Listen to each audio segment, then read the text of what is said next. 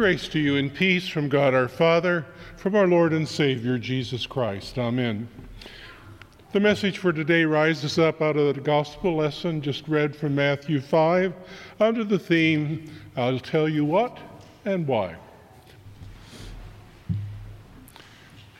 Dear members of St. John's and welcome guests,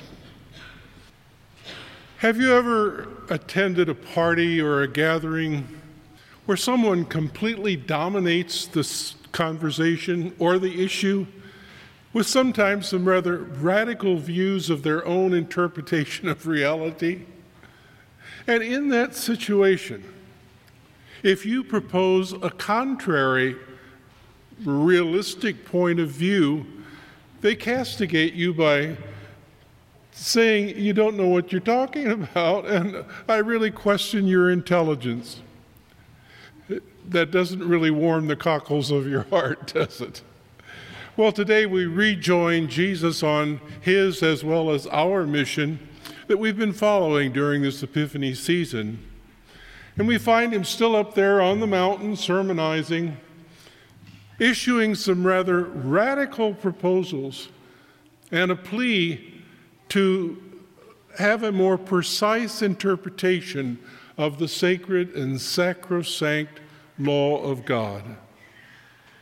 The gospel writer Matthew casts Jesus in the role of being a prophet who is greater than even the greatest of all the Hebrew prophets, God's servant Moses.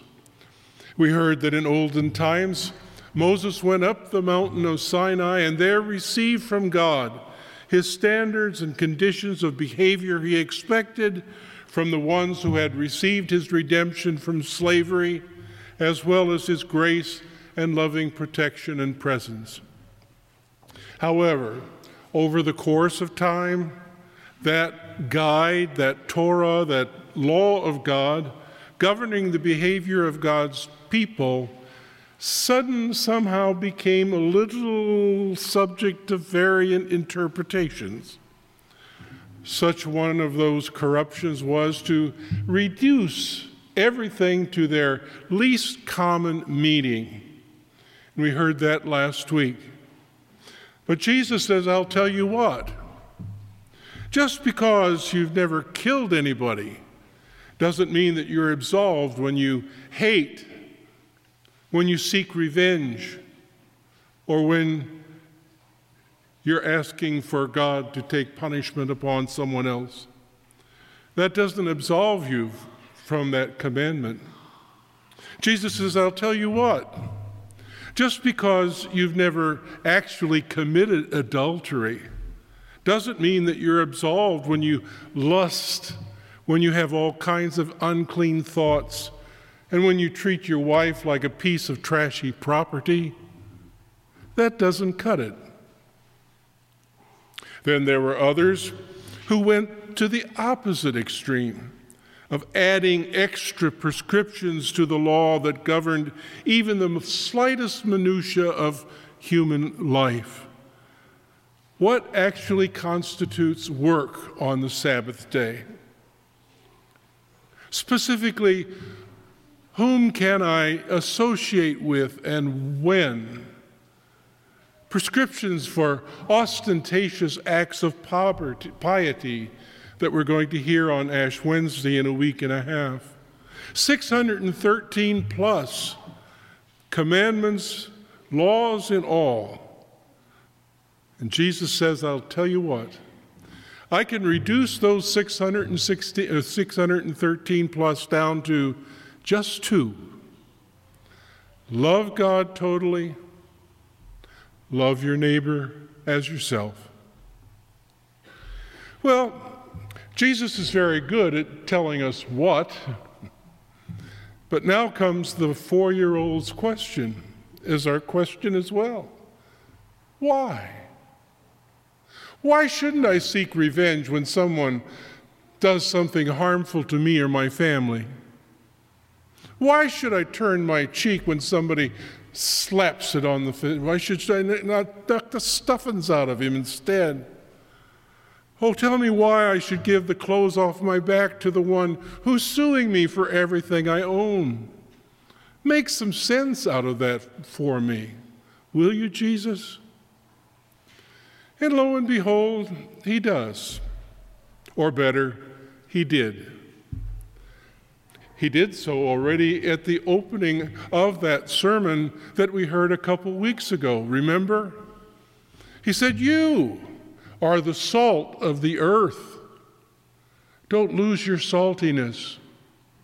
You are a city up there on a hill. Let people see you. You are the light of the world. So let that light shine before others so that they can see what the good things you do and not say, 'Oh boy, aren't you great?' But they'll say, 'I'll give glory to the God who made you so.'" As recipients of God's forgiving grace and being accepted into his loving relationship, each one of us assumes the mantle and the mission of accurately portraying God to others. We are a neon billboard sign moving through life, and we are showing his loving concern for all his fallen and lost creation to bring them back. Nothing takes priority over that.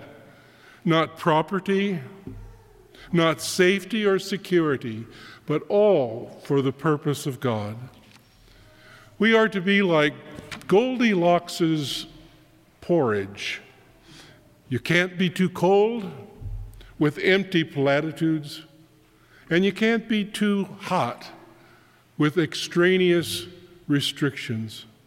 You got to be just right.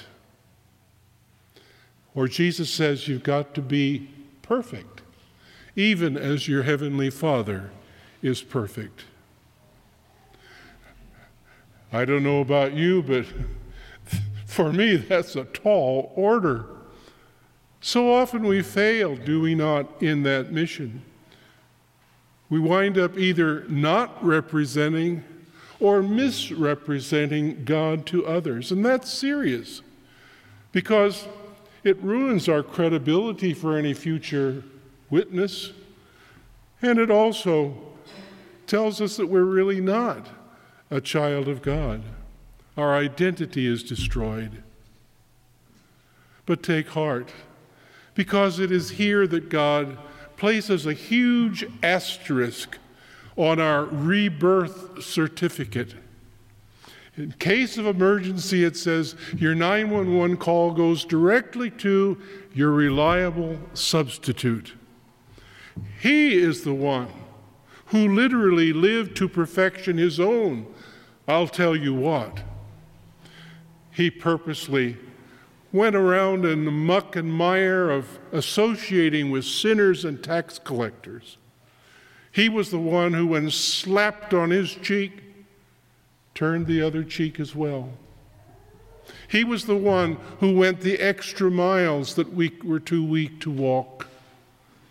He was the one who, when they stripped him of all of his clothing and nailed him to a cruel cross, begged, "Father, forgive them because they just don't know what they're doing."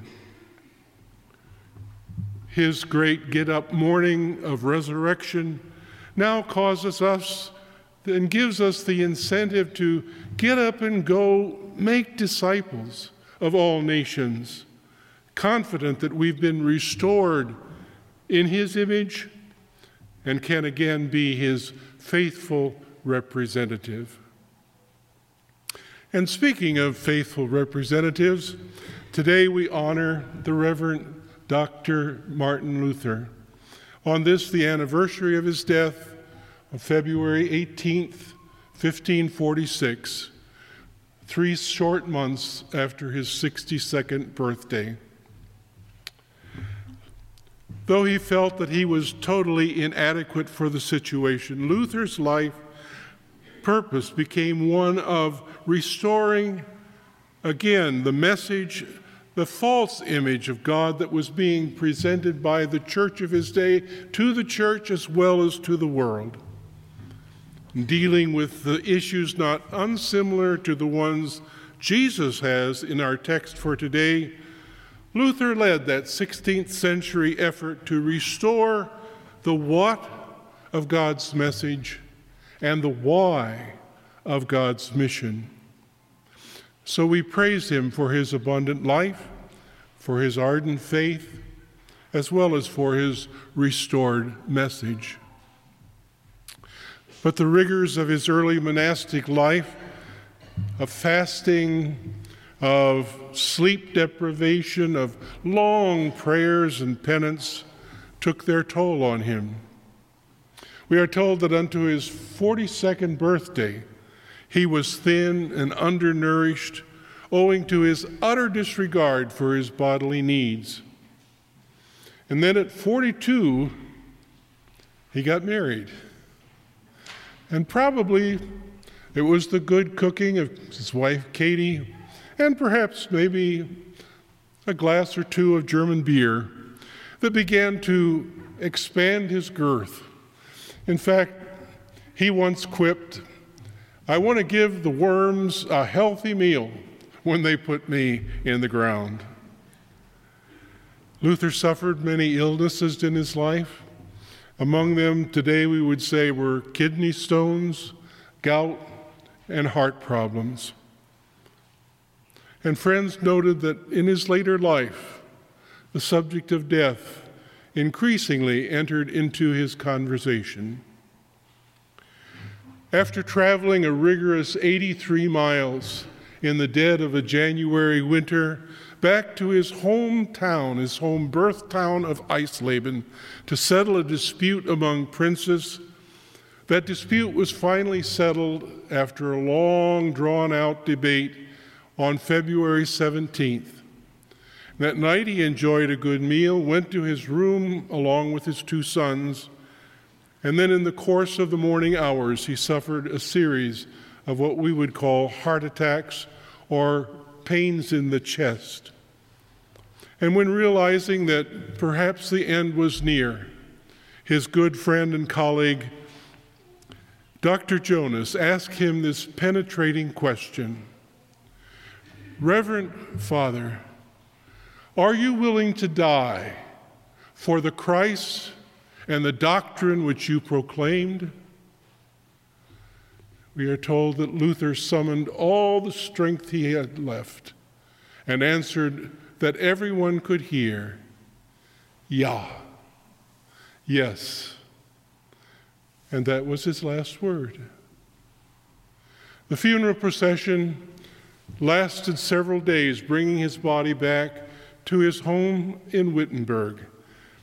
And his body was then buried in front of the very pulpit where he proclaimed his message so often in the castle church at Wittenberg.